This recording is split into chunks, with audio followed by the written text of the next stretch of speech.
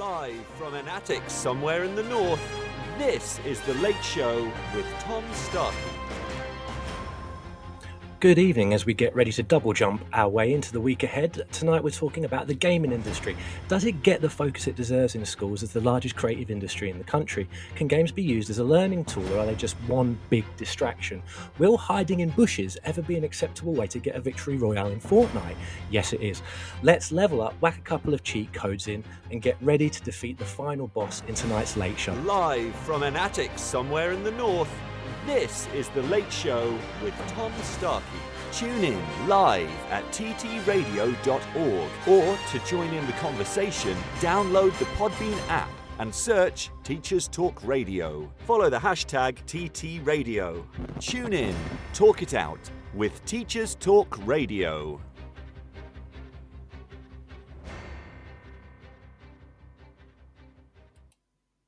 Good evening. Hello, everybody out there. Tonight we're going to be talking about the games industry. I'm going to kind of set my agenda out right at the beginning. The reason I chose this particular subject, because I have a fairly, I'd say mild, but other people might say quite large gaming addiction.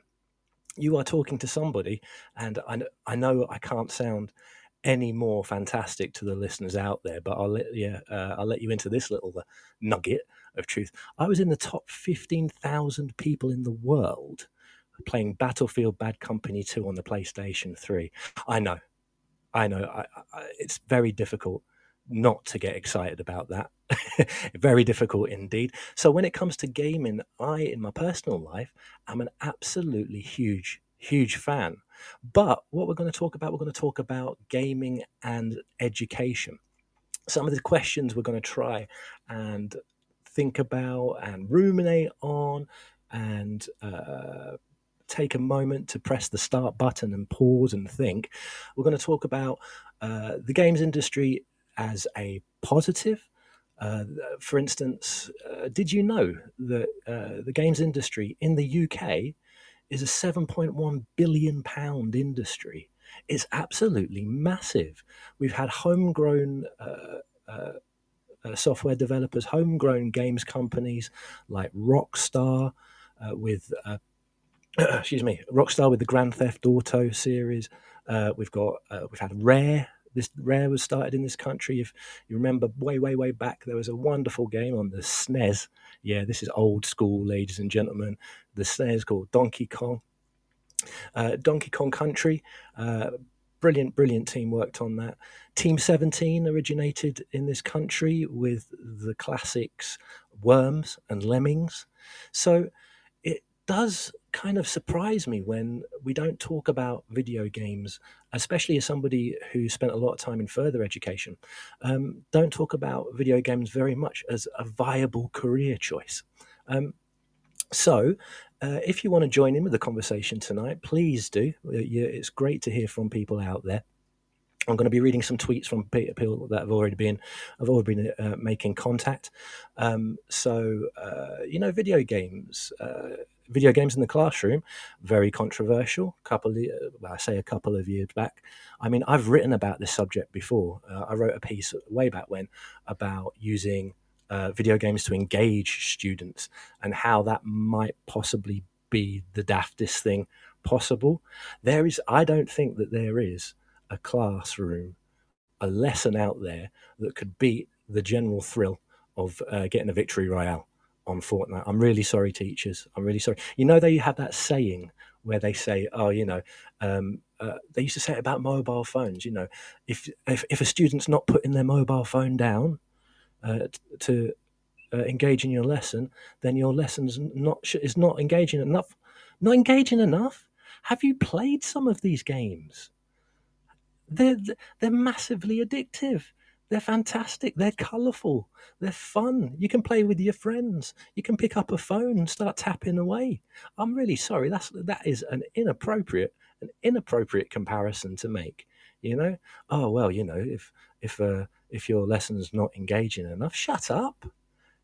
A lot of these games are designed to become addictive. They're designed to increase endorphin flow. They're designed to make sure that you go to the next level. You keep going, you go on. And I mean, there has been a push in education recently to try to harness those kind of gamification techniques. We might talk a little bit about that, but to be honest, I've always been a bit doubtful about gamification of education. Sometimes I think education is hard. It's tough. It's a chore sometimes.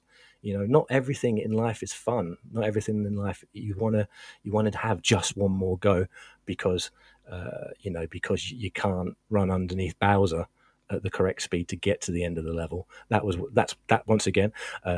You can tell my age because all my gaming references are from like the late 80s, early 90s, when I was in like my full I am not leaving my bedroom until I complete this phase.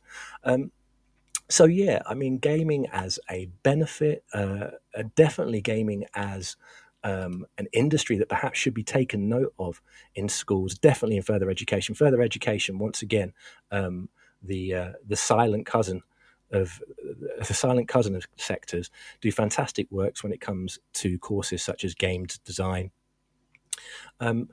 It's one of those subjects that when it comes to what kind of skills that you need, it covers such a wide area. You have graphic design, you have programming and coding, you have writing, scripting, you have excuse me, you have considerations about accessibility, you have consideration about narrative, you have working as a large team or even a small team in the case of independent games, independent gaming studios. And I think it does have a lot of potential in not so much engagement in the classroom. That piece that I mentioned before, it was about using Fortnite to engage students. When it comes to Fortnite, God bless that game. I love that game so much. I really do. I'm really sorry. I'm 41, but I still play it. I'm getting like 3-4 victory royales a night, kind of, maybe. You'll never know really, but still. But if you bring that into a classroom, I think in some cases the only thing that games teach you is how to play the game, and that's it. Some of the skills that we find when it comes to gaming, when it comes to playing games, are not necessarily transferable, because the whole point of some games is to make sure you keep playing the game, and that's literally it. But behind the scenes, behind the curtain, you've got teams of artists, writers, programmers, production staff, media staff, all of these different things. Oh, by the way, ladies and gents, once again, because it's a Sunday evening and because I've got family downstairs, I can't actually take any calls because I don't know how loud that will be. I know it kind of curtails the whole interactivity thing, and I do apologize if anybody's calling in and wants to have a chat. But if you would like to join in the conversation, you're more than welcome to join in the live chat on our Podbean Live app.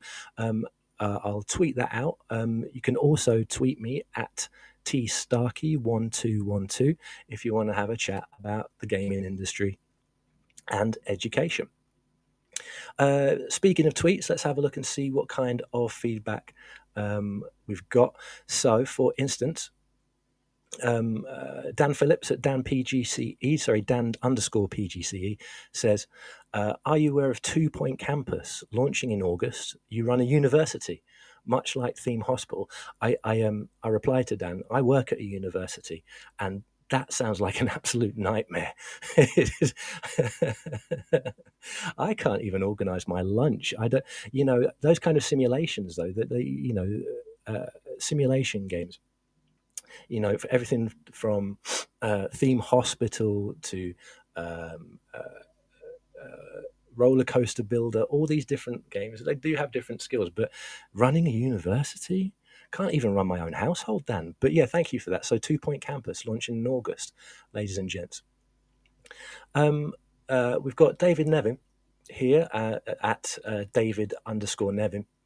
Have a guesstimate how many English teachers have literally sorry, I'll start that again.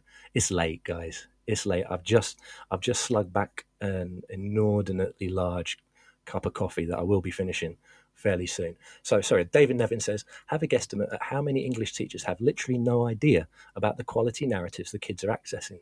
Mention Edith Finch, Arthur Morgan, and crickets.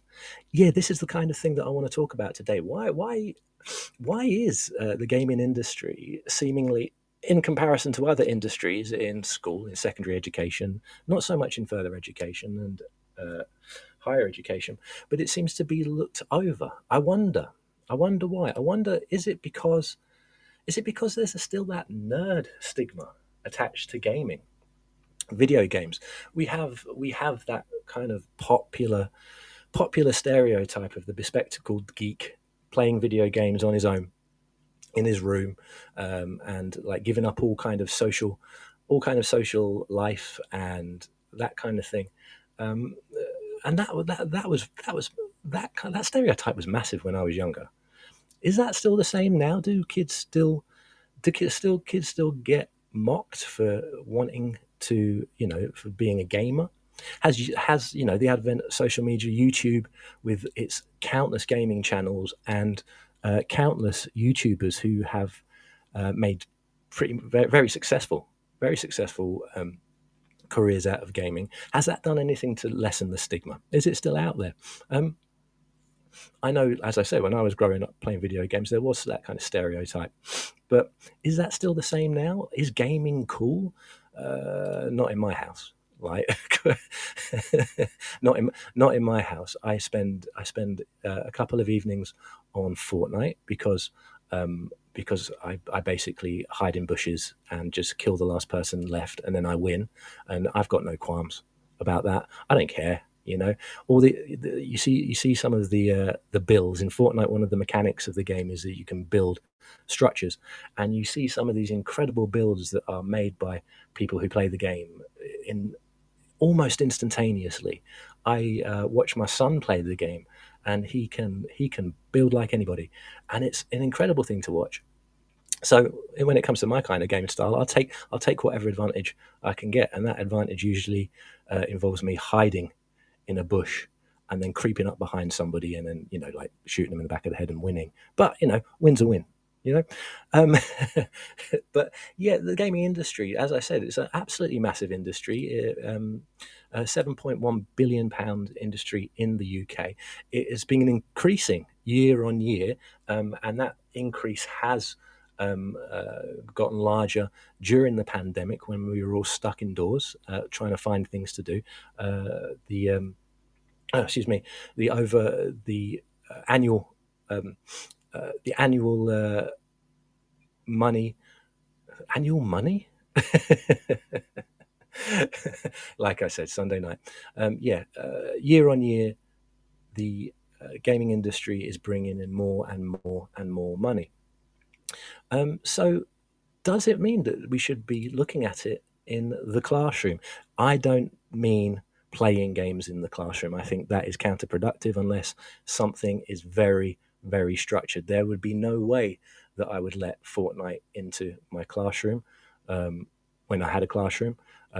Whether I knew that Fortnite was in my classroom or not, that's something to be discussed, because I remember when I was an FE teacher and I was teaching key skills to sports studies students, and I remember one session where everyone was happily, using their own bring your own device, BYOD, using their own device to get on with their work.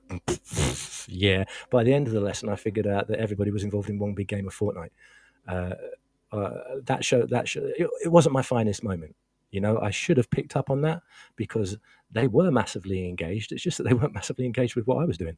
And there's always that desire to kind of jump on the newest thing, to jump on what is engaging the students. Oh well, this video game is engaging the students. Well, let's utilize that video game. And that, I don't think that works very well, because what you're doing is you're going into a space that's not particularly meant for education. Games are fun. Games are games. Fortnite.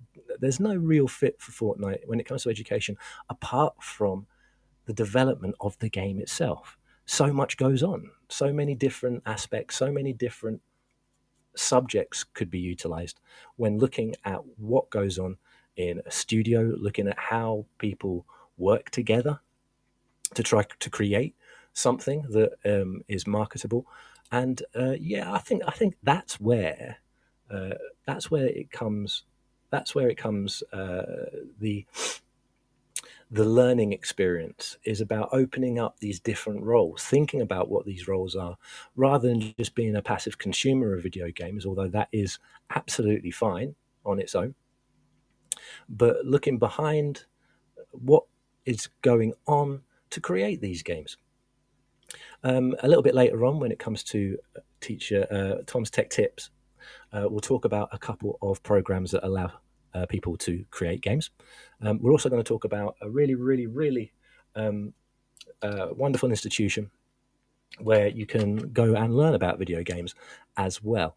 Really, really good school trip if you're in the north. If you get the chance, if you're around the Sheffield area, and we'll talk a little bit about that a little bit later on. Let's have a look and see what other notes. Yeah, so is this a purposeful looking over a particular industry because it can represent a certain amount of disruption in regards to school life? And I don't mean that kind of Silicon Valley, hey, positive. We've got to disrupt the thing because it's not the thing that we want. So we're going to positively disrupt this, and we're going to bring in. No, I mean like proper disruption, like David in year 9 is playing Call of Duty until 3 o'clock in the morning, and is an absolute zombie the morning after. That kind of disruption. Those sports studies kids having a right old game of Fortnite while I'm trying to teach a lesson. That kind of disruption, not the kind of polo neck wearing, kind of like hi, we need to disrupt this. No. I'm talking about actual real disruption that everybody talks about. So yeah, I mean, we need to think about things like that. Are there benefits? Are there disadvantages? I love games myself, but I also recognise that they can be a disruptive influence in schools. But of course, what they represent is many, many different streams, many, many different skills that can be beneficial for students to learn. So what we're going to do is should we go straight into Tom's Tech Tips today? Or should we leave it for? Let's leave it for a little bit. I did a nice little segue there, and it'd be terrible just to kill it on its feet just by jumping in. I do think about the structure of this show every so often. Yeah, admittedly, it's a couple of minutes before the show starts, but I do think about it. I think about the listening experience. My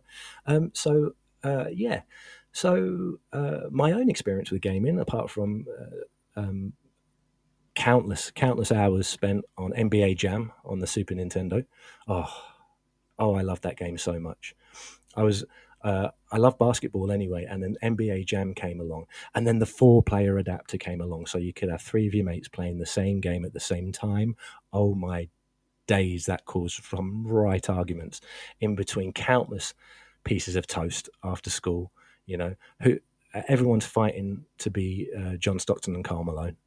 Actually, no, that's a lie. I was only fighting to be John Stockton and Karl Malone because when you're 12 years old, you want to be and you like basketball. I was and you're small. John Stockton, he was your hero. So yeah, my experience. I've been playing games ever since I was a wee lad, which was many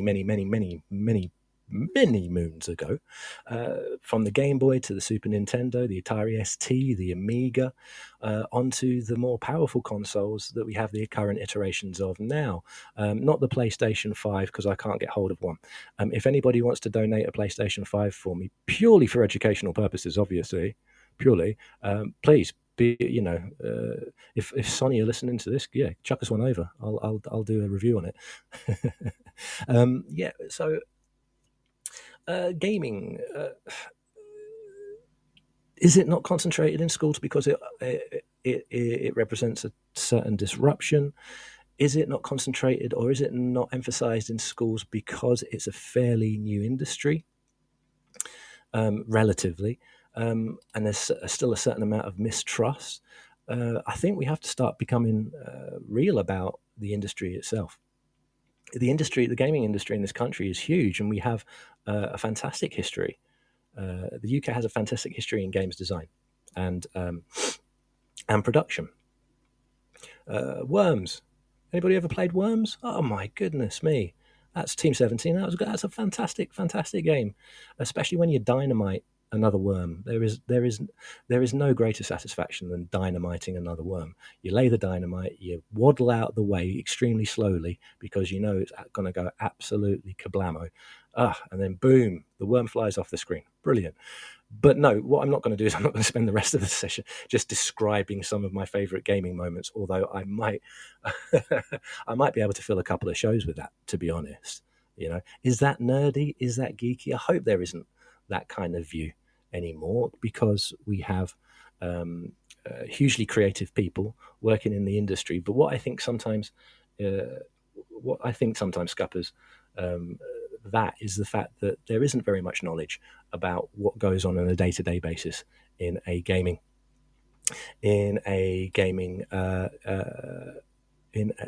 studio. So when it comes to things like careers advice, does careers advice in schools, does that mean that perhaps we need to look a little bit further when it comes to careers advice and have a look at the industry and see if we can, get people in, send students into game studios for work experience and so on and so forth? I think that would be ace. If you're working in a school and you already do that, let me know. It'd be great to see if anybody has organized visits to game studios or organized work experience in game studios. It'd be lovely to hear what those experiences are. As I said, Tom's Tech Tips, one of the tips is for a institution that I'll talk about a little bit later on. But what we'll do at this moment in time is, as I talk and type at the same time, yes, ladies and gentlemen, we're gonna go for multitasking here. It could all go very wrong at this point. Is we're gonna have a listen to the news, and when we get back, we'll do Tom's Tech Tips. Okay, and here we go.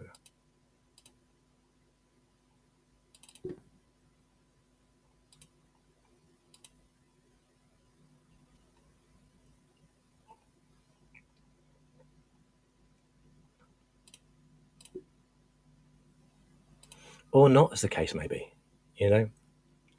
This is what happens when you do these. This is what happens when you multitask. Multitasking isn't necessarily multitasking. It's just split attention. So things tend to go wrong. So when it comes to the gaming industry, when it comes to making sure that students know not just how to play a game, because although I go on and on and on and on and on about the digital native thing, when it comes to gaming, kids pick that stuff up real quick. And you know why they pick it up really quickly? It's because it's designed to be picked up really quickly. One of the reasons that the digital native myth was so prevalent is because parents and carers and adults watched kids play video games and then pick it up just like that, just like it's nothing. But that doesn't happen by luck. That's not something that you do just because. That is a design. And that's what I'm talking about when it comes to gaming, and it comes to the benefits of looking at the games industry in schools and looking at the fantastically creative roles that there can be when it comes to gaming. So I'm going to have another go at the news in a minute. We're not going to worry about that too much because we have a very long time on this show. We've got an hour and a half. We've got, oh my goodness me, have I been talking for 24 minutes already? Eesh, I surprise myself sometimes, I really do. So we'll have the news when I can figure out that particular issue. So we're going to have a go, and we'll go skip straight to Tom's Tech Tips. We're not going to worry about my fantastic jingle today because I'm not 100% sure that the music is going to be working, but we'll give it a go a bit later on when I feel a little up to it. So Tom's Tech Tips, there's three tech tips, two programs today and one place, as it were. If you have students, if you are interested in getting your students into game design in particular, there are lots of options when it comes to programs that help students learn basic things to help them design games. The first Tom's Tech tip, the first tip today, is going to be one that many educators out there know about already. It's incredibly well used, very widely used in schools and other educational institutions. And the first one is Scratch. Now, Scratch, if you don't know, is a program that allows you to partake in a simplified form of coding. And I'm not a code. Here's another. I tell you what. Here is another. Here's an. I'm going to confess my sins as somebody who loves video games, somebody who loves technology. I can't stand coding. I hate it in whatever form it takes. It's Python, it's Java's, but Scratch, I can just about handle because it is an engaging way to introduce students into the basics of coding through a visual input, a visual user interface, as it were. Now, you don't have to create games, but it's really good to create very simple games, or in some cases, fairly elaborate games using the basics of coding. The user interface is set up like puzzle pieces, which is really nice. So you put the things together in the right way, and you can get something to happen on your screen, whether that's excuse me, whether that's making an icon jump, whether that is making the background move so it looks like your character is going forwards, or anything really that you can think of, you can basically do in Scratch. And I know for a fact that many primary schools and secondary schools use this particular software. And one of the reasons that they use it is because it's robust, it's extremely child friendly, and what you can sometimes get out of it can be really dazzling to somebody who is just beginning on a journey of making a digital product. It's not, because when it comes to coding, the actual coding itself can be quite arduous, but because Scratch makes it a fairly simple, straightforward visual medium, the end product can come about quite fast, and it can be really impressive. And what you have is you have students making things, much like out of the digital world. In reality, we can go to, we can actually make physical things. Sometimes digitally, that kind of creation can be a little bit problematic, but with Scratch, it's a really nice, satisfying process. And it's that satisfaction that is really important, because if you can make the process satisfying and you can make the process worthwhile, and then the end product is a surprisingly good one, then you're an absolute winner when it comes to engagement. An absolute winner. So, yep. So the first tip from Tom's Tech Tips today is an oldie, but it is a goodie, and it is Scratch. I'll put the link to Scratch into the description of the download of this particular podcast, just in case you can't. To be honest, if you just Google Scratch, and it'll be the first thing that comes up. That's how popular it is. So that's the first of Tom's Tech Tips. I'm not going to do my kind of old style beatbox Tom's Tech Tips because the music isn't working particularly well at the moment. But what we will do is we'll go straight to our second recommendation. The second recommendation today is also another really a really good tool. It's a lesser known game making tool, but it is still fairly popular in itself in regards to making 2D games, in particular, two-dimensional games, very much like the old style platformers, Mario and others. So the next one is Game Maker Studio 2. Game Maker Studio 2 has a free download for personal use or for small groups, and it's very it's a little bit more advanced than Scratch. But once again, it uses a visual interface rather than a pure coding interface. So it's a nice introduction to the concepts.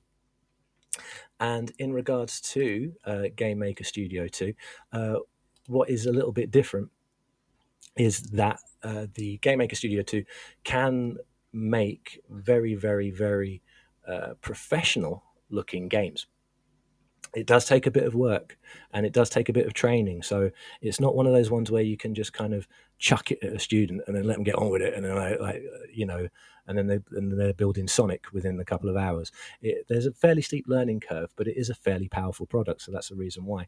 And so in regards to making fairly simple 2D platform type games, Game Maker Studio 2 is a really, really, really good tool. It's one that I've actually used myself to make terrible jumping games. But once again, one of the inspirations for this particular show is my son, who's very interested in game design, game mechanics, and he's created some wonderful stuff. One of the games that stands out for me is a murderous polar bear game. The polar bear goes around jumping on people and murdering them. And to be honest, if I was 12 years old, I'd be playing that. That's excellent. Oh, I'd do that as well. That's absolutely brilliant. So along with Scratch, our second tip for today is, excuse me, is Game Maker Studio 2. Give it a go. Have a look. You can use it for free. Have a look at some of the options. It's also a lot of fun. It's also a lot of fun when you make something, and that's also sorry, that's also really a real benefit. And then our last Tom's Tech tip is in fact a place. It's a place in Sheffield. Because we're talking about video games and the video games industry today, I thought I would give a shout out to the National Video Game Museum. Did you know in this country we have a National Video Game Museum? If you didn't, now you do. It's based in Sheffield. I have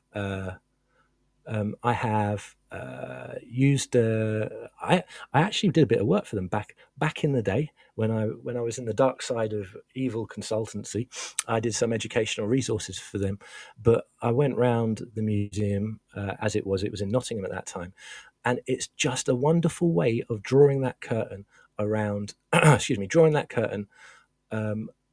Away from the mystery of video games and looking at the mechanics, looking at the people who are involved, looking at what work goes on to try and create something like a video game. It also gives you a chance to play a whole load of stuff as well. Don't get me wrong, that's a big draw. Classic arcade games, some of the newest games on the newest platforms, and everything in between. They do special exhibitions looking at particular game dynamics. They do talks from industry experts. So if there is ever, if you're ever stuck for a trip, maybe give them a look. Just tap in National Video Game Museum into your browser, have a look, see if you think that it might be a nice place to visit. I thoroughly recommend it. Really engaging. The staff are absolutely brilliant. Really knowledgeable, so enthusiastic. No question is daft. And that's that means a lot when it's coming to when it comes to looking at a new subject. It won't be new for the students, but what will be new will be being able to view everything that goes into making these games. Okay, so I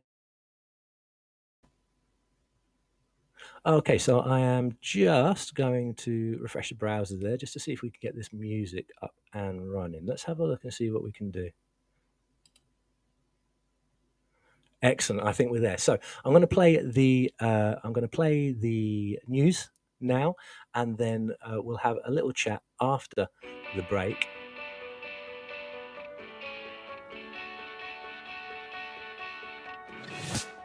This episode of Teachers Talk Radio has been made possible with support from Witherslack Group, the UK's leading provider of SEN education and care.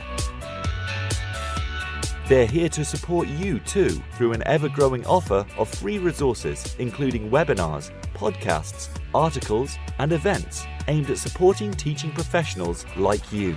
Visit their website at www.witherslackgroup.co.uk to find out more. Imagine a world where you were free to focus on sparking curiosity in your students and giving them access to the awe and wonder of learning. A world where you were supported to deliver a truly personalised education to help all your learners achieve their potential. No need to imagine it, because that's exactly what the Oxford Smart Curriculum Service delivers. Seamlessly integrating curriculum, resources, assessment, next steps and professional development, every component of Oxford Smart is connected and working to provide you with a uniquely coherent and responsive service that empowers you and your students with transformational effect. The Oxford Smart Curriculum Service. When everything connects, anything is possible. stevewoods.co.uk for educational support in IT and computer science. Coming up, I'm delivering a number of courses. Learn to Program in Python is a free 1-hour course designed to start you on your way into Python coding. Everything works in a browser, so there's nothing to install beforehand. Join me remotely to learn the basics on Wednesday the 8th of June, 4 o'clock to 5 o'clock. Visit stevewoods.co.uk to start your journey. Are you a state school teacher in England? Why not be a hero this half term and join me for 2 days and receive up to £1,360 in bursary. Terms and conditions apply. Find out more at stevewoods.co.uk. Here at Witherslack Group, we are celebrating the launch of our new Luxborough Court School in Chigwell, Essex, with a very special one-day autism conference titled Enabling Inspirational Education. Taking place on Wednesday the 29th of June from 10 a.m. at Luxborough Court School, our event is dedicated to providing practical advice to education professionals working with neurodiverse children and young people. The event is free to attend, and presentations on the day will focus on creating cultures of aspiration and excellence, supporting the emotional well-being of pupils, autism-friendly classrooms, and managing challenging behaviour. So, whether you're looking to add to your extensive understanding or are new to SEN and wanting to build your knowledge, our conference will offer an amazing opportunity to engage with experts and network with colleagues from across the sector. Don't miss your chance to claim your free ticket, and we hope you can join us for what's sure to be a fantastic day. Visit www.witherslackgroup.co.uk/events to register, or contact events@witherslackgroup.co.uk for more information. This is Teachers Talk Radio, and this is Teachers Talk Radio News with Joe Fox.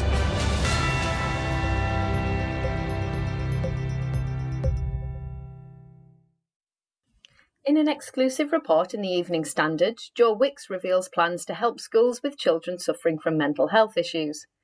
Wicks has said he wants to be a role model to children and young adults suffering with mental health issues. Joe Wicks discussed his mental health in a recent BBC documentary, Joe Wicks Facing My Childhood.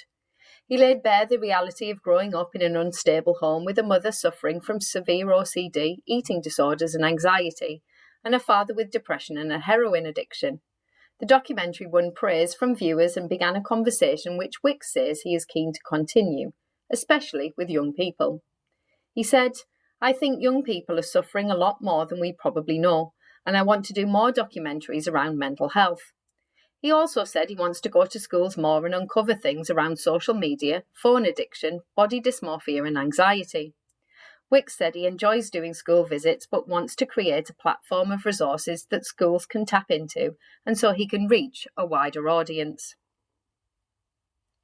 Schools in remote parts of Scotland could have school meals delivered by drone if a trial project is a success. The BBC reports on the trial in Argyll and Bute, where the local council has partnered with drone specialist Skyport. The council hopes it could be a new way of giving children access to healthy school meals. The drones are currently only able to carry small loads, but they hope to expand if the trial is a success. Friday was reported as the hottest day of the year so far, and as usual, talk has turned to the impact of working in schools in hot temperatures. The Independent carries details of the advice from the Health and Safety Executive. which states that employers have a legal obligation to ensure that temperature is reasonable and that air is clean and fresh. These regulations also apply in schools. By law, there is no maximum temperature, but the decision to close schools can only be made by head teachers. The Oxford Human Rights Hub has said that the provision of stationery is a key component of the right to basic education in South Africa. In a legal case challenging education provision in the Eastern Cape, it found that the government's failure to provide textbooks and stationery constituted unfair discrimination, because most of those affected were poor and black. This violated the rights of learners to dignity, equality, and a basic education. The judgment was made in 2015, but the right to education has recently been reviewed to fully incorporate stationery as part of the basket of provisions. Schools in the Eastern Cape have suffered in 2022 because of a funding shortfall, but the High Court used the 2015 judgment to force the issue to be addressed. This has been your Teachers Talk Radio Weekend News with Joe Fox. This is 2 Minute Tech with Steve Woods, your tech briefing on Teachers Talk Radio. Hello, this week's 2 Minute Tech is in response to a Twitter post from Tom HB asking what makes a good multiple choice question. I'm not here to discuss the research behind questioning, you can do that on his show, but I can give you some tech that makes a good multiple choice question. Here I celebrate the beauty of tech and all the positives that we can gain. Did you know a lot of multi-choice question builders will give you data? It is down to you to decide if the data is useful. However, the data is automatically generated, so you don't have to do any marking. Data can be exported and added to a spreadsheet for quick comparison. Electronic multi-choice questions can be shared easily. They work across multiple devices and can be reused or tweaked in future activities. Individual question feedback is available on the individual or the cohort. Everyone has their favourites. Some allow live synchronous participation, others are asynchronous and can be done at any time. Kahoot is an example of this, well known by teachers, and it gives both of these options and has a bank of pre-made questions from its large community. The quiz platform you choose will depend on the required outcome. Do you want a quick poll during a presentation? Then iSpring will embed into a PowerPoint, or a link to Mentimeter will let you get live feedback. Do you want to ensure knowledge is remembered through repetition? Then create a Google or Microsoft form, call it a breakout room, and set it to go back to the beginning every time a question is answered incorrectly. This will force the correct answers to be entered to complete the room. And you will be the cool teacher that's down with the kids knowing what a breakout room is. Put simply, electronic quizzes can be great if you use one that suits your topic. Why not get in touch at TT Radio 2022 and tell us what you want to know about tech? I'm Steve Woods, and that was 2 Minute Tech. 2 Minute Tech with Steve Woods, your tech briefing on Teachers Talk Radio.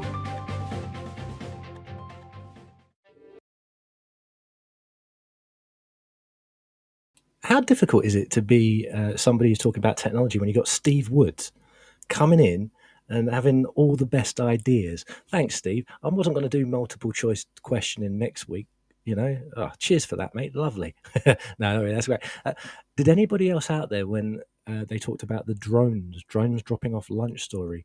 Anybody have like images of a year 6 kid basically just kind of hanging on and making a break for freedom using one of those drones, you know, lifts up into the air as it goes over the wall? It's like a Prison Break movie, isn't it? You know, oh, how are we gonna get out of there? They're bringing us drones. Well, you know, I mean, yeah, that's a fantastic use of technology there. But you know, you don't want Daryl hanging on to like 4 drones and then, you know, just taking off. Or maybe you do. Anyway, so today's subject is video game industry and education. We've talked a little bit about Tom's Tech Tips, and now I've got my music working. Come on and listen to Tom's Tech Tips. So Tom's Tech Tips for this week were 2 programs. One of them being Scratch, the coding program where you can code games. The other being Game Maker Studio 2, that allows you to visually make 2D platforming games. And then the third recommendation today is if you get the chance, go take your kids to the National Video Game Museum in Sheffield, because it's absolutely dope. So yeah, those are the real positives. And looking at the creative industry of gaming, maybe kind of communicating the work that goes on and all the different roles that go on in making a video game. Let's talk about the negatives a little bit. We touched upon this slightly. Well, I touched upon this. I keep saying we, like there's anybody else here. There's only me and me cat. I'm just sat in my attic in my cat with me cat. She's doing the production tonight. She's very good. She's very good. So the negatives when it comes to video gaming. We do have to remember that we do have many students. I'm not too sure if I believe in video game addiction, but I do understand that video games, by design, are there to try to make you stay in the game. And I'm sure lots and lots of teachers out there bemoan the fact that we have many, we not a teacher, teachers have many students that perhaps aren't at their best because they are spending an inordinate amount of time playing video games. Sometimes the video games that they play are desperately inappropriate for their age. That can be because of a lack of knowledge when it comes to a lack of knowledge in the home when it comes to things like PEGI ratings. Or it can be just a lack of insight that comes along with children and games. This stuff isn't hopscotch, ladies and gents. These things are created by teams of people, and in some cases can be incredibly unscrupulous when it comes to the mechanics that are used. One of the things that kind of stands out for me recently is the use of in-game purchasing. And, every so often you come across those news stories where a child has spent thousands upon thousands of pounds on loot boxes or FIFA cards and things like that. So there are inherent dangers, I believe, when it comes to gaming. I'm a big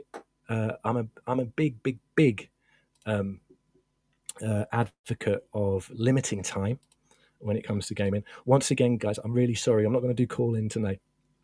But as I said, if you want to contact me, just shove me a message on Twitter at TSTARKEY1212. Just put it out there. I'm reading the text chat at the moment. We had a really, really good, a very good point there by David Nevin a little bit earlier on about the quality and the depth of narratives in regards to video games. I think sometimes there's this idea when people think of video games, especially people who are not necessarily people who play video games or involved in playing video games or deeply immersed in the world of video games, that it's a very surface level form of entertainment. And of course, in some cases it is. Not necessarily anything wrong with that.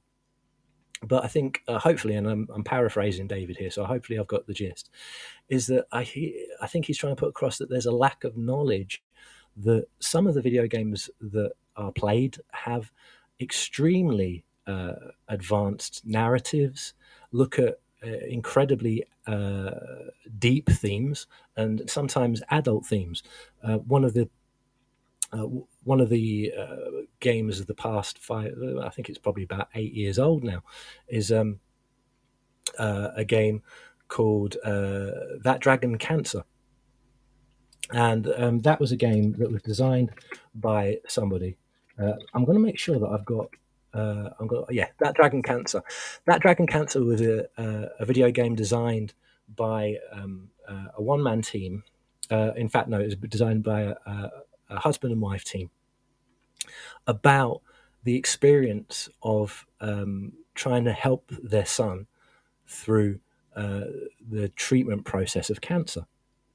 And what it did, it presented the game player with different scenarios in the form of mini games about some of the different elements that their son Josh had to go through in regards to his treatment. And it's an incredibly moving experience. Sadly, Josh didn't survive and died when it came to the cancer that he had. And the game itself it's almost like a form of a form of acceptance of what happened and a way to try to communicate some of the feelings of the family during this time. If you get a chance, it's available on Steam or the App Store. It's not a perfect game as a game in itself, but what it does, it uses the format of a game to tell a story and investigate feelings and themes, such as how the feelings that you have when you are looking after somebody who has terminal cancer, and the love between the family, and so on and so forth. And I think sometimes that kind of the depth of narrative is unappreciated in regards to video gaming. I was, when I was a teacher, when I was a young active person who could actually teach for a full timetable, I was an English teacher, and I do think that the plot, narrative, voice acting, sometimes in certain games, are incredibly intricate, incredibly moving. Sometimes, when we talk about narrative in games, recently, The Last of Us and the sequel, The Last of Us Part 2, have been highly praised for a narrative that means that the player is very much invested in what is happening and invested in the characters, and it's not simply just you're watching something on a screen and pressing a button. It goes a little bit deeper than that. But then again, there are other games that engage people in different ways, as I mentioned before. I don't know about the research about gaming addiction, but I have met individuals who spend many hours playing video games, often inappropriate video games. Call of Duty is just basically a violence simulator. It really is. Don't get me wrong, as an adult, it's an incredibly fun violence simulator. But it is, not only is it graphically violent, it also rewards extended play. But also the other thing that worries me, I feel like an old fogey when I talk about this. The level of communication in game, in certain games, is, for want of a better word, absolutely atrocious. If you fire up the chat, I don't recommend it, by the way. If you're playing, say, like Warzone, Call of Duty Warzone, don't listen to the chat, because it is a horrendous litany of abusive language, and just screams and anger. And these games are designed to invoke these feelings of frustration, invoke these feelings. And when it comes to game communication, it's a fairly new area, with the internet.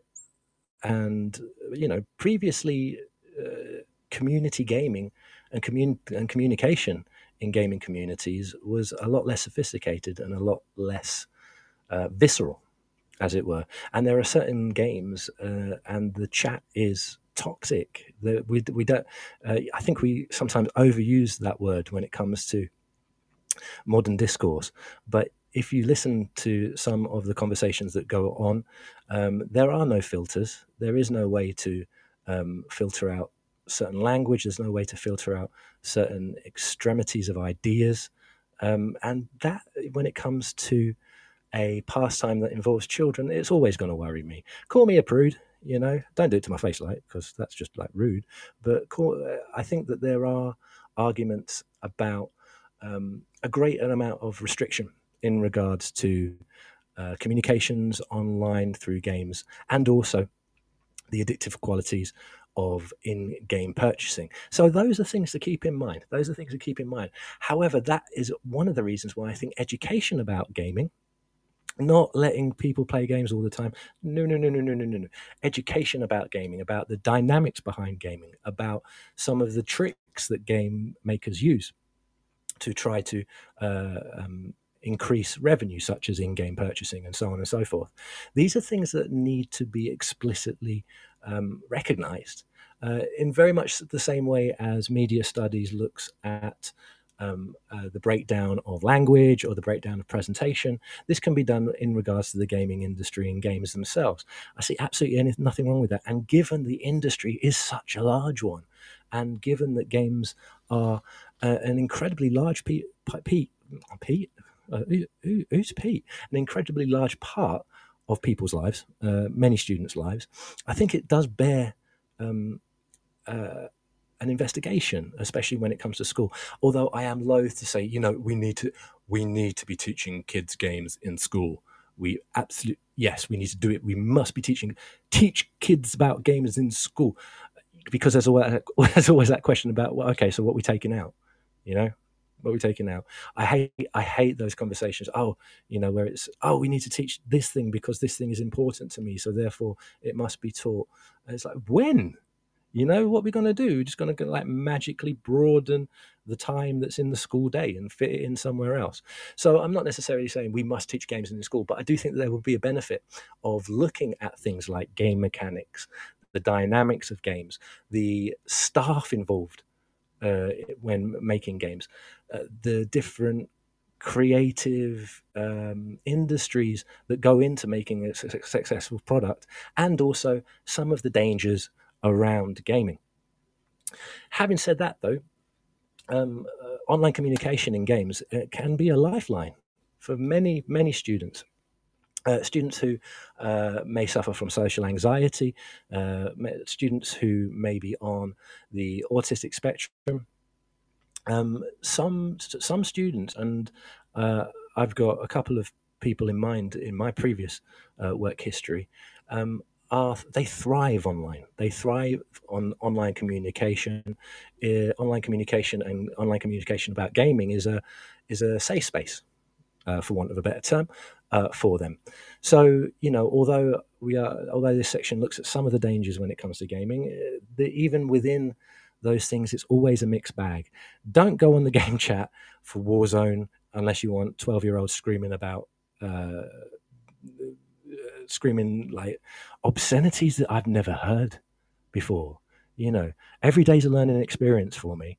And if you want to learn about some of the newest, most affecting cusses that I've ever come across, have a listen to the chat on Warzone, especially on Xbox. For some reason, PlayStation Network seems to be a bit more genteel, not by much, but yeah.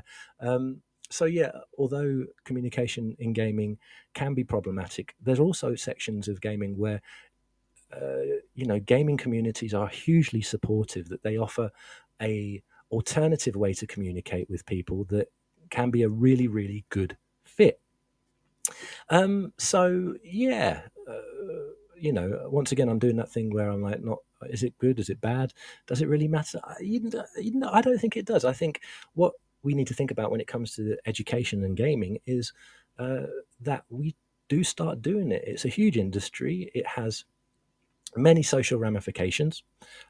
So let's, can we make some time to look at it? And that's the reason why I think that places like the National Video Game Museum are really, really important venues, because what they do is that they demystify gaming to a certain extent, yet still carry that enthusiasm for the pastime. And I think if we can do that for students, that can only be a benefit. But we're reaching around about the hour's point at the moment. So what I'm going to do is I'm just going to replay the news for anybody that missed it the first time. Probably chuck some more coffee down me. I'm playing Battlefield 2042 tonight, so I have to be fairly wired, because unless I've got 3 coffees down me, I've got the reaction time of a 41-year-old, and I'm up against 12-year-olds, and they're going to batter me unless I get at least a ton of caffeine down my gob. So whilst I do that, you have another listen to the news.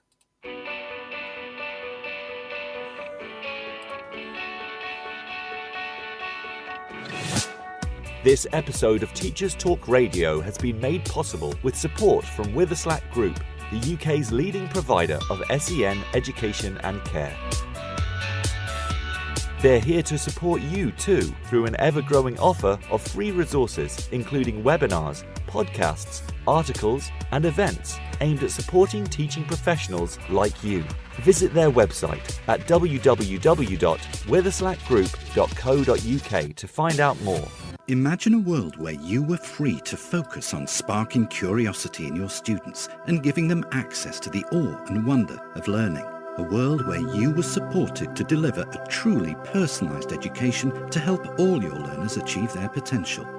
No need to imagine it, because that's exactly what the Oxford Smart Curriculum Service delivers. Seamlessly integrating curriculum, resources, assessment, next steps and professional development, every component of Oxford Smart is connected and working to provide you with a uniquely coherent and responsive service that empowers you and your students with transformational effect. The Oxford Smart Curriculum Service. When everything connects, anything is possible.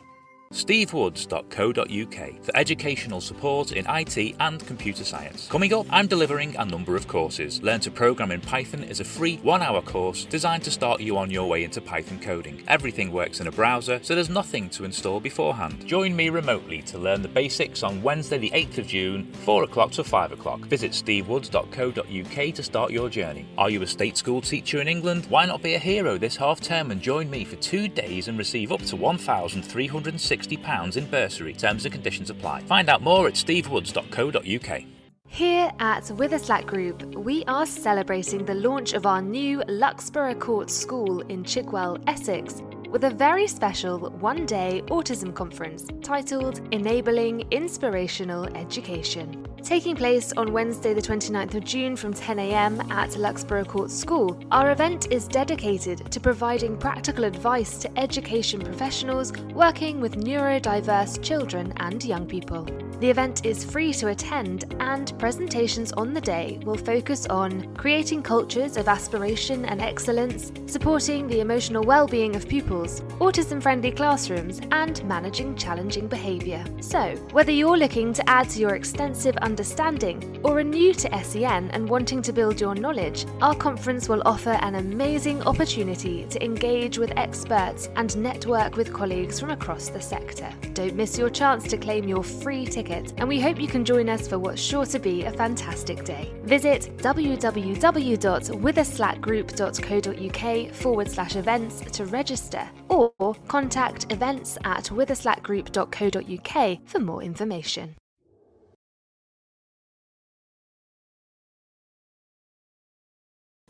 Thank you there to our wonderful sponsors. I love saying stuff like that. That's my favourite bit. I feel like we're sponsored here by apparently other fantastic members of the TT Radio team had to read that stuff out, and I'm like, oh my goodness me, I want to do that. I'll read it. It'll be brilliant, you know. But yeah, so we're talking about the games industry and education. I believe that there is definitely a benefit of looking a little bit deeper into the industry at school. I think it is one of those areas that has so many different streams that go into it. Let's list some of the skills and some of the subjects that are used in the gaming industry. So we have art and graphic design. We have writing, narrative writing, scripting. We have, of course, coding, programming. We have, digital architecture. We have comms teams. Oh, by the way, a big shout out to Tom. Thank you very much for the help when it comes to the music, and also big boss man Tom. He says, me reading out the sponsorship would make my life. Oh, believe you me, Tom. I don't think anybody would want that. Definitely not the sponsors, that's for sure. So many different skills, but perhaps not the knowledge there to communicate what actually goes on in game studios and individuals within the gaming industry. It's become mainstream a lot more for the past 5-10 years, because what we have now is we have an industry around the industry. We have YouTubers commenting on every small development of popular and not so popular games. We have news channels and publications that are dedicated to the area of games design. It's big, ladies and gentlemen. It's big, and I know it's games, and I know, like, I don't know. You think to yourself, "Oh, it's just people playing games." It's huge. There's so much money, So let's open up the world to the students. If you can, see if you can get a kid a work placement somewhere. uh, you know, God, can you imagine if that would have been brilliant when I was a kid? Um, just going to a game studio for work experience. That'd be excellent. I would not mind making coffee in those places.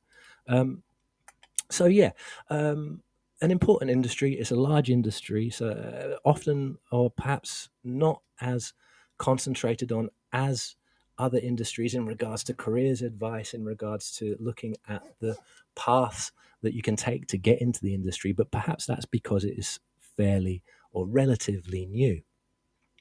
We've had a look at a couple of tools that students can use to try to create their own games. Scratch being the OG of that particular genre, looking at coding. Um, and of course, there are students out there who love coding and who will run with it, and it's their passion. Um, it just annoys me. It annoys me. You have to get everything right, or otherwise it just goes completely off kilter. But yeah, there are students who coding is a passion. Scratch is a wonderful place to start as a springboard onto some of the more developed coding languages. Game Maker Studio 2 is a wonderful place to knock up really, really professional, shiny 2D platform-like games. I envisage maybe a project. Maybe you have to, if you took now project-based learning is a fairly what's the word? Controversial. Is it controversial, project-based learning for educators and teachers? But a project where you can design your own game, and then you have to look at all the different aspects that go towards designing a game, such as the writing, such as the game design, such as level design, such as thinking about user interface, thinking about adaptability and accessibility. Yes, ladies and gentlemen, ding, ding, ding, ding. Accessibility and the use of assistive technology may even be something that you might want to think about every show, ladies and gentlemen. That's going to happen every show. I was at a conference, a gaming conference, a couple of years back, and there was a whole section that was dedicated to adaptable controlling. So, large button controls, eye control for certain things, and looking at some of the features, some of the assistive technology features in games, such as being able to slow down speech, such as being able to change the level of difficulty in games. That's quite important for people who perhaps the underlying level of difficulty of games can be a little bit too much. But all these things could be considered in a project and then have a fully working game at the end of the project. Who knows? I mean, do people have time to do that? Does it take a lot? Do people do that already? I suspect that they do, and I bet there's some really, really good practice out there in regards to that kind of project. Excuse me. So, should we be looking at the gaming industry in education? Yes, we should. Should we be looking at some of the dangers in regards to gaming in the classroom? Perhaps.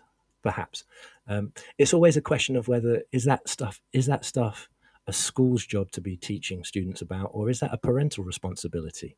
I mean, there is a rating system out there. There's, for video games, you can see if something is appropriate for the age of the person playing. There's mechanisms out there already. Is it a school's job to reinforce some of those ideas? Possibly, but that's very much dependent on the amount of knowledge that's in school already. I keep going back to this tweet because David Nevin, you've really kind of caught my you've caught my brain, you poor person. You've caught my brain about this, about teachers knowing about things, the literature side of what goes on, the quality narratives of what goes on in games, the emotional response that games can sometimes have, such as that Dragon Cancer. That's a very specific example, though. I did talk a little bit about The Last of Us and the emotional response to the storyline of that particular game. But there's hundreds of very, very, very good, often independent games that deal with subjects such as previous trauma, the loss of a loved one, how to navigate certain things in life. These lessons are important, and just because they may be in the form of a video game where you press a couple of buttons and, goodness forbid that it might be quite fun, it doesn't make them any less of a valid message, in my opinion. Everything, to be honest, of course, it's in my opinion. This is my show. Everything's going to be in my opinion.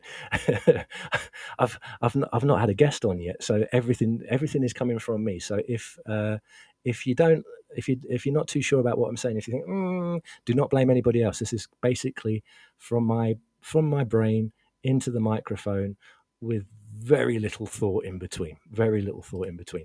So yeah, it's a multi-billion-dollar industry that the UK has traditionally been extremely good at and has been at the forefront of. So how do we communicate what goes on in the gaming industry to students? How do we? Well, I think what we do is we look at the different facets. We look at the different skills. For those of you that are keen on the project-based learning method, I think this is a fantastic example of a multidisciplinary project. And I didn't think I'd ever say something like that because I'm not really too fond of project work as a thing, only because I've had bad experiences with project work when I was a student.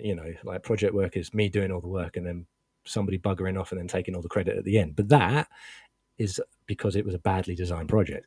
But if you're thinking about a multidisciplinary project in regards to bringing in English, in regards to bringing in IT, in regards to bringing in maths and art, in regards to bringing in media studies, in regards to bringing in and all manner of different strands into one end result, then game design has got to be one of the things that is a perfect example of a multidisciplinary project that has so many different skills surrounding it. You could design the game, you could design the production material, you can design the communications material. How do you advertise a game?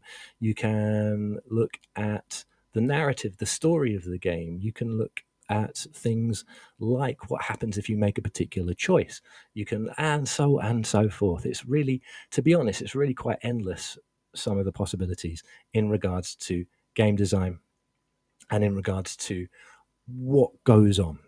And I think what sometimes hampers the idea of doing something along those lines are the negative aspects of gaming, possibly the stereotypical view of what gaming involves or what people who are involved in gaming are like. So, and there's such a wide range of games. My personal preference, because, borderline sociopath, I like first-person shooters. I enjoy that kind of, I enjoy pinging people in the head, and I enjoy pinging people in the head, and I enjoy it when they get mad when I ping people in the head. But of course, and as Tom has pointed out on the chat, there's decision-making games like Football Manager. Oh my goodness me. How many hours of people's lives have been lost to Football Manager games? My brother-in-law played that Football Manager, an iteration of Football Manager when he was in college for hours and hours and hours and hours and hours. And you think to yourself, oh dear, is this a problem? No, he's a very well-rounded young chap. He's absolutely fine. He's very successful in business. Did the game have anything to do with that? Possibly not. As I said at the top of the show, I'm not 100% sure that games themselves do anything but teach you and get you to carry on playing the game.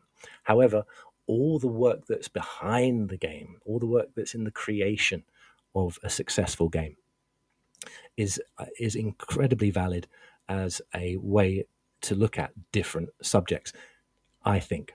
So I tell you what, you should mark your calendars. Tom Starkey, hater of project work, group work, project-based learning, thinks that game design would be a perfect opportunity for a multidisciplinary project-based learning experience. You heard it here first, ladies and gentlemen. Oh my days. That's a switcheroo. You know, I could never get into kind of football manager. For starters, I don't like football. You know, that's a terrible admission, but I'm not great. I'm more of a basketball kind of guy, and that's why NBA Jam was just it was just brilliant when that first came out. You know, you could smash the backboard, you could set the ball on fire. It was much like the PE lessons that I had at school. Sorry, that's. I think I'm getting into dad joke territory now. It's getting to that point in the show. But I think to kind of sum up what I'm trying to say is that although games tend to have certain negative connotations in regards to game addiction, in regards to the online communication, in regards to the stereotypical view of gamers, as it were, they have massive scope for educational opportunities, and I don't see a reason why not, because it is a massive industry in this country. I haven't got the figures to hand, but in a half-remembered article that I read in preparation for this podcast, I do prepare. Shut up. Yes, I do. I think it may be the biggest creative industry worldwide. I think gaming overtook film in regards to output and in regards to the money bringing in a fair few years ago. And so if that's the case, and we think about how we sometimes try to direct students into film, direct students into writing, direct students into all these things, game design, game journalism, game commentary, even professional gaming itself are viable work streams now. Not that I know that firsthand, because I haven't really reached that level of professional gaming as of yet. I'm still trying. You know. I mean, if there is a professional, if there's an esports team looking for a distinctly average Battlefield 2042 player who's 41 years old and has to squint a bit to see the screen, then I'm your man. Seriously, sign me up. I'm there. But it is a huge market. It's a huge area in people's lives, and I think it can be something that, if a little bit of thought was given to perhaps promoting the industry in schools, in whatever form that may take, whether it be in careers advice, whether it be in project-based learning, whether it be just having a bit of knowledge about the games and so on and so forth, and not necessarily just focusing on the definite negatives that there are. Don't get me wrong. I'm not kind of like this game evangelist, and I think that everybody should be playing Fortnite in class. That was ridiculous, that kind of thing. The only game that ever worked, in my opinion, and I've made some really good friends because I did some research on it when I was doing education journalism, would be Minecraft Edu. Minecraft Edu was massive. It's not as big as it was, but it was huge. But that was because it was thought about when it came to an educational environment. What will be beneficial to a school in regards to Minecraft? And because of the form of the game and because of all the different things that you could do, it opened up lots of scope as to how it could be utilized. Fortnite don't do that. It's like when Fortnite became big, and before Fortnite, it was Pokemon Go. It was Pokemon Go, or was it Fortnite first? Fortnite, Pokemon Go, or Pokemon Go, Fortnite, and then it was exactly the same conversations. Oh, we need to use this in the classrooms to engage kids. No, you don't. It's engaging enough as it is. Get it out of the classrooms. Don't want Fortnite in the classrooms. And then again, the same conversations were had when Apex Legends became popular. Oh, how can we harness this engagement? Is you don't harness engagement with a first person shooter that has in-game purchasing and is highly addictive. You don't. But what you can do is you can teach people about how it's made, teach people about the people who make it, teach people about the design, or teach people about level design, teach people about making a product that's engaging, and also teach people about some of the cheaper, nastier tricks that are also used by the gaming industry in regards to possible gaming addiction, and in regards to perhaps not the best practices in the world. But then that's another bugbear of mine when it comes to commerce and education. We always have to be careful with those two things. Let's make sure that we understand that there's a difference between those two things, and not kind of wooge them all up in a soup of terribleness. Because gaming, great, lots of potential, but still an industry. Still an industry. I say the same about the edtech industry. It's still an industry.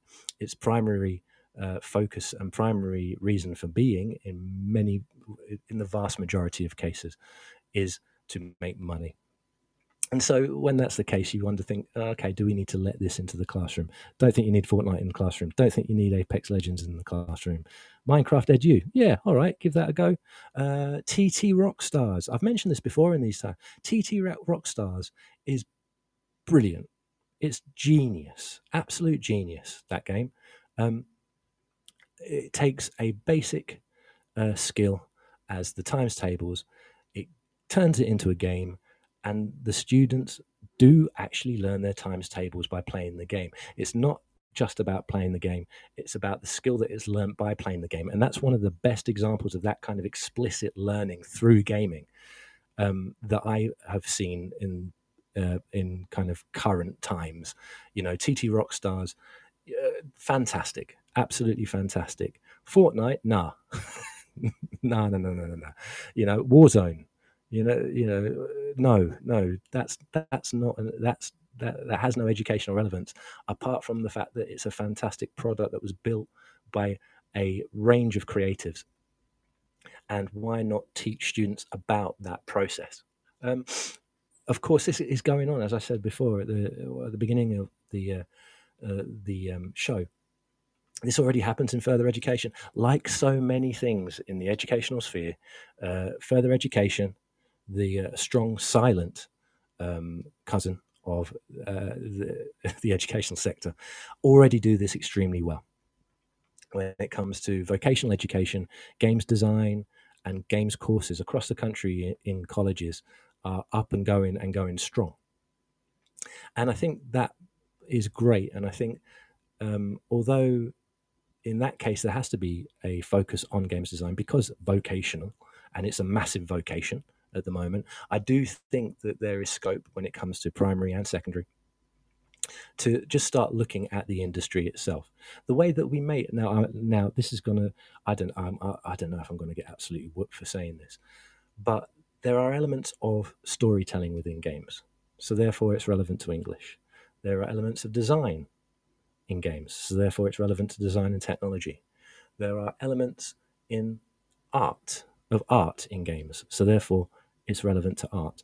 I am not saying that we replace art or English or design or maths or programming in IT with games design, because no.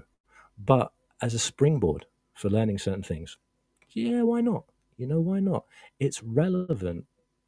It's important industry-wise. It's important that we have people that want to get into the industry. It's important that we have students realize that there is actually an industry there. And I think that knowledge is slightly less than it should be. But that's only a personal feeling. I've got no research. Like I say in the show, there's zero research in the statements that I'm making. So apologies if I'm wrong, but there doesn't seem to be the knowledge about the industry in regards to education. So you can point students towards this, in my opinion, really interesting, crucial industry that we have now. I've had students who have thrived via games communication, where in fact face-to-face communication is massively problematic and in a couple of cases actually impossible. I've had former students that have gone on to games design. Will they send me any of the games for free because I taught them so well? Will they? Heck, that has happened to me. So and so is working for that. Oh, that's great. Why don't you send me the newest? No. That's one of the issues. Working in vocational education as long as I did, one of the issues is that you always come across people who are doing things in your day-to-day life in shops and jobs and things. You think, oh, okay, hi, how you doing? Do you remember me? Yeah. And they're like, oh yeah, that's great, Tom. How are you getting on? I was like, fine. Any discount on the haircut? No, absolutely not. Okay, fair enough. Any free games that you'd like to chuck? No, absolutely not, which is only fair enough. Their success is its own reward. My students' success is its own reward, ladies and gentlemen. Yeah.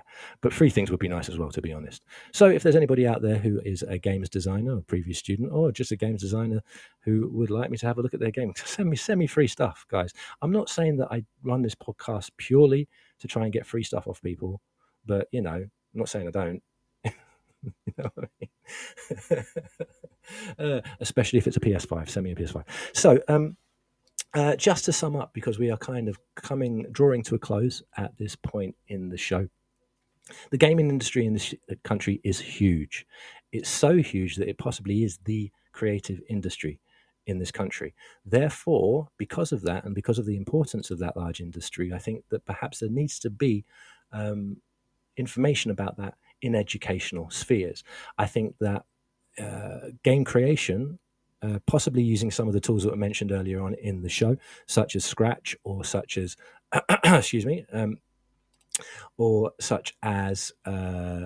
Game Maker Studio 2, or even a visit to the National Video Game Museum would be hugely beneficial.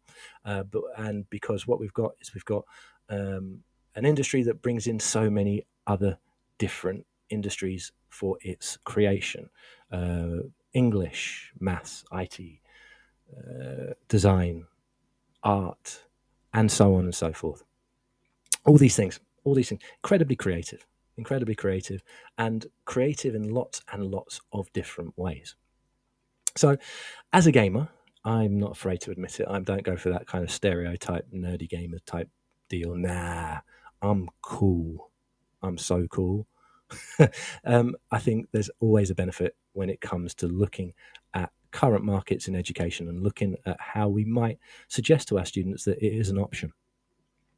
I think that there are difficulties and there are some very controversial points in regards to gaming, such as communication, online communication, and in-game purchasing, and the fact that many of these games have addictive qualities. However, I don't think the games, playing the games as an educational resource itself is particularly beneficial, but looking at the games industry as an industry and looking at the people who are involved in it and the jobs that they do and how they do it and how they go about their day-to-day life, I think that is of a benefit. I think that there are some very specific games that actually break that mold when it comes to educational gaming that might be okay to use in the classroom. Minecraft Edu is one of them. TT Rockstars is definitely another one of them. Do not listen to the chat on Warzone or Call of Duty because it will do nothing but make you depressed about the human race. But also try to understand that many students, many staff, and many people around the world use gaming as a safe space, a space where their imagination can run wild, a space where they can be involved in narratives that are affecting and are about important topics.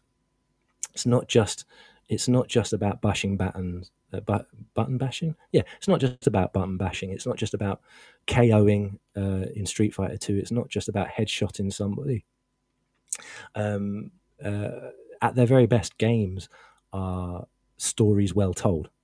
And I don't think that is necessarily any type of evil. And I think many students benefit from having those kind of worlds brought into them. Having said that, we were talking about the importance of limiting time, especially in games, and we're coming up to the end of the show. Thank you very much for listening, everybody. Thank you very much for all the comments that have made on the chat. Thank you very much, Tom, for sorting out my technical issues there. Thank you very much for everybody who made a comment via Twitter. I'll try and have a read of that and get back to people who have left comments, because it's only fair, it's only polite, and some of the stuff that you said is absolutely spot on. I am not back until a couple of weeks, I think.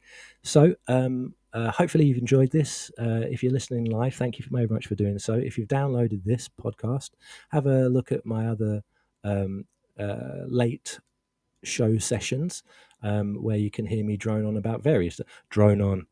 Oh, look at that! Look at that for a segue. Drone on, because of the news thing with the drone thing. Genius. Anyway, thank you very much, ladies and gentlemen, and good night.